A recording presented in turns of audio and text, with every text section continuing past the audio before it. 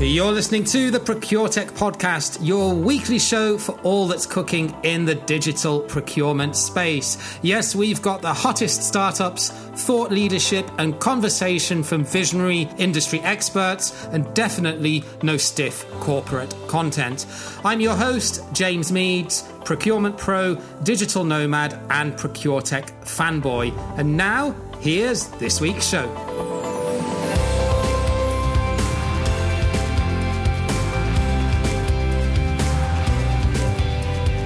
Yes, a very warm welcome to another episode of the ProcureTech podcast, where every week we bring you everything that is fun, innovative, and exciting in the digital procurement space. This week, I'm doing a quick solo episode because I wanted to bring you 10 key criteria that you should consider when sourcing or considering a digital procurement solution. Because a lot of the best of lists and a lot of the white papers out there don't really cover this, surprisingly, in my opinion. So what I'm going to do is just run through 10 things that I think you definitely need to have in your evaluation process when you're doing any sort of RFP or tendering, or even just observing, looking, meeting with solutions providers to get an idea of what is out there. So let's start off with number one, and probably the obvious one, and that is cost, or more specifically, what type of cost model do they use? So let me explain. If you're purchasing software as a service, which is most digital procurement tools, then usually they will either charge you an unlimited user annual or monthly fee where you can add and have as many accounts for that program or for that software as you want to, or they will charge you on a per user basis, or possibly a mixture of two and have more of a sort of modular cost structure.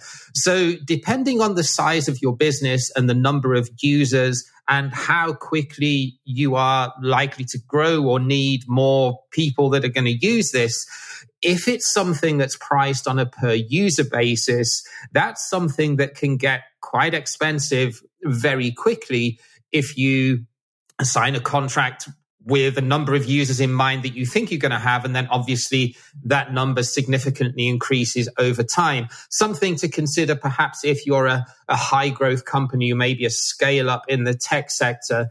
If you're a more established business, then that's probably not going to be so much of a banana skin for you, because you're going to have a pretty good idea of who needs to use it and what type of access they need. So number two is features. And by this, I mean, and I'm particularly talking about best of breeds here versus some of the legacy suites, is less more.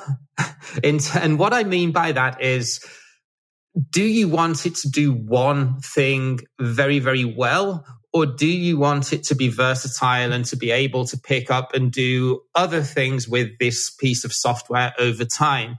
Because if it's the latter, then you may want to consider a solution provider that has more of a modular structure that you can sort of add bits on as your procurement organization matures or as your digital journey progresses. Whereas if it's a very specific problem that you really want to laser focus down on, for example, contract lifecycle management or supplier relationship management, then they're going to be better off for just going for a best of breed solution that tackles that problem especially well. So it's really all about, starting with the end in mind, and what do you think the end game is here? Is it just one specific problem that you need to fix, or is it a little bit more fluid, the situation in your organization, and you want to have a digital procurement software that is a little bit more versatile and can grow with you if you need to add different modules or different features onto it? Number three is, what is the amount of time and how much resource do you need for the implementation? So a lot of the big enterprise suites have, really complex implementations and often take months, sometimes years to plan and execute and implement. And not only that, you also need an army of consultants in some cases to actually do the implementation. So especially if you're a mid-market business and you have a limited amount of IT resources, or even if you're considering going external to do the implementation and you've got a limited budget to throw at that in terms of IT consultancy, then one of the questions that you need to be asking of the providers is, give me an estimate of how long it takes to implement and how easy is it in terms of connecting it up to existing systems that you have in place. For example, if you need to connect it to your ERP system, then how easy or how complex will it be to do? How open is their interface? Most of these modern best of breed solutions have modern APIs which really facilitate and speed up the time it takes to be able to get systems to talk to one another. But the problem with that is that ERP systems, a lot of the time, are built on a tech stack that is 20 plus years old in many cases. So they don't have that open ecosystem that a lot of these more nimble best of breed SaaS tools have. So if it's communicating with other best of breed procurement tech tools, or maybe legal tech or supply chain tech tools, that's probably not going to be such a big problem. But if you need an ERP integration, then you may want to ask a few more questions of your provider and maybe get them to give you some case studies of other customers that have integrated it successfully into something like SAP or Oracle or whatever system it is that you may be using. Number 4, and I often think this one is much overlooked, but absolutely critical, and that is the user experience. So by this, I mean, how easy is it for your stakeholders to use? How easy is it for your suppliers to use if suppliers need access to it? And how easy is it for procurement practitioners to use? I've been in a situation in my career where we've had an e-sourcing tool that has been so complex to use that people, even in procurement, experienced procurement professionals, just didn't use it, because for the 2 or 3 times a year that they needed to do a structured, pretty complex tender, they just didn't see it as being worth the hassle to have to learn and figure out how to use this system, and then also walk the suppliers through being able to register on it and get to grips with how everything works. So user experience and user interface, UI and UX for short, in my opinion, are absolutely critical, because you want your users to adopt this. You want them to enjoy using it. You want it to be software that they actually like using rather than actively try to avoid using. So if you've got a system that's clunky and not easy to use, then you're kind of shooting yourself in the foot from the offset. This is one of the success factors, along with communication and change management, which is so often overlooked in the process of digitization. So make sure that whatever solution you choose, you get to see a really detailed demo, and maybe even try and get trial access to it just for a couple of days, just to play around with it and to get the look and feel of how easy is it to access the key features in there, and how difficult is it to train users that may not be core users, but I'm thinking now of things like P2P and contract management, but may need to have access and be able to navigate their way around the system. So number 5 is customer support. So this one is especially relevant for startups, because with startups, often they're not going to have a global customer success team. So if you're based in Europe and you're considering sourcing a piece of software from a company that is based in San Francisco, then bear in mind that in most cases, you're probably not going to be able to get hold of their customer support team until quite late on in the afternoon. And if you've got a problem that's urgent and needs fixing, that may not be sufficient for you. So that's the one thing about customer support. The other one that I would mention is, what type of customer support or customer success setup do they have? Do they have their own employees? Will they give you a dedicated customer success team member as a central point of contact? Or, what's the absolute worst case scenario? What if they have a ticketing system and their customer support is done by an external company, which usually means you're probably not going to get the best level of service because they're just following then processes and procedures and scripts rather than having a real tacit deep knowledge of what your problem is and how to fix it. So you definitely need to be asking some questions of what type of customer support they have in place. Number 6 is cybersecurity. This one, again, is often overlooked, but if you get your IT team involved early on, they will be valuable partners in navigating you through the questions that you need to ask of your ProcureTech vendors, all about their cybersecurity requirements.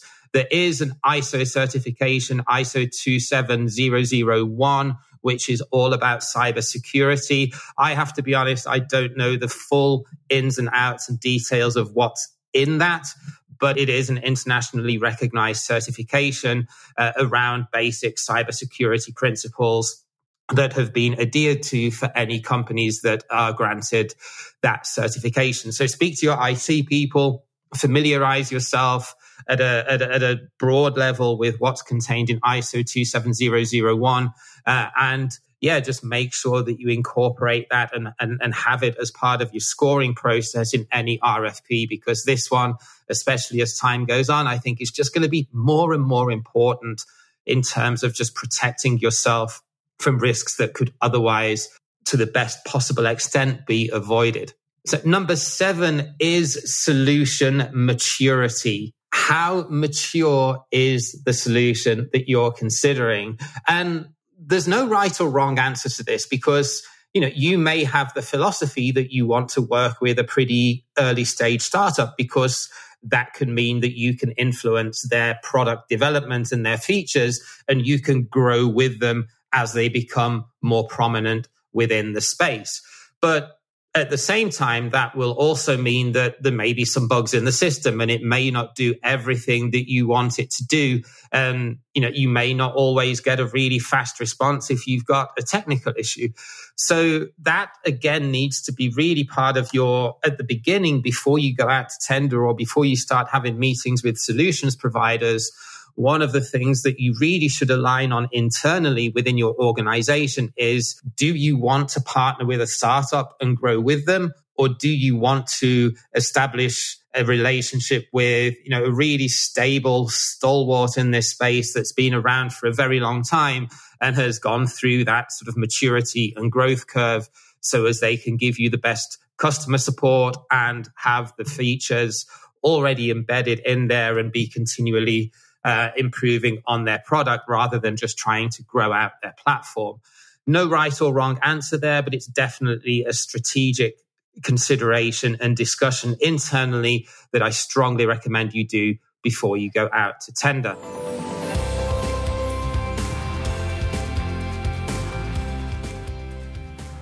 Hey, so just a quick interlude to let you know about procurementsoftware.site. This is a new website that I recently launched to give you, the listener, a free-to-access, intuitive guide to digital procurement technology. You can filter on a multitude of different criteria and pick out a short list of procurement software solutions that are relevant to your business and your needs in less time than it takes to boil an egg. No corporate subscriptions, no complex jargon, and definitely no pay-to-play model. We are a completely transparent, open book, and we really want to get your feedback on what we can really do to make this user experience better and constantly improve, so as we're providing value to you. Check out procurementsoftware.site. And now let's get right back to this week's podcast. Number 8, what type of integrations do they have with other external providers? So this one is becoming increasingly important in a best of breed or in a hybrid ecosystem, because if they don't have all of the features that you want to have, and let's be honest, even the big suites don't do everything that a procurement professional needs, then you may want to buy additional software as a service, applications, best of breed procurement tech as your digital journey matures. And depending on what type of partnerships and agreements they have with different providers, there may be very easy sort of plug and play ecosystems that enable that almost seamless integration of other best of breed tools within that space. And I think the partnership and alliances space among best of breed procurement tech companies is really going to grow over the next 2 or 3 years, because there is a recognition now, if companies are going down the best of breed route, that they will probably in a lot of cases have to purchase 2, 3, maybe even 5 different applications to get everything that they want out of their digital journey. So ask questions of who they're partnered with or who they can integrate with easily, and does that fit with the kind of systems or kind of problems or challenges that your organization faces in terms of the solutions that they have partnerships or integrations with. So number 9 and number 10 may not apply to everyone, but it's going to apply especially to those that are considering working with startups or companies that are still very much into fundraising and growing out their platform.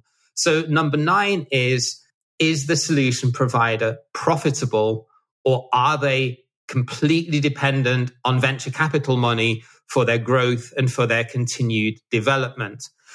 We're clearly heading into some economic headwinds right now. So it doesn't really take genius to figure out that there's probably not going to be as much venture money sloshing around in this space in the months and years to come. And while I'm still generally very optimistic that procure tech and supply chain tech and logistics tech and legal tech, all of this ecosystem in general, I think still has a long way to grow, and a lot more startups that will come into this space simply because there is so much opportunity and it's so ripe for digitization. But what I do think is that any company that is on life support and is very, very dependent on venture money that they're just then throwing back into marketing to just grow and scale as quickly as possible may not be the best partner over the long term.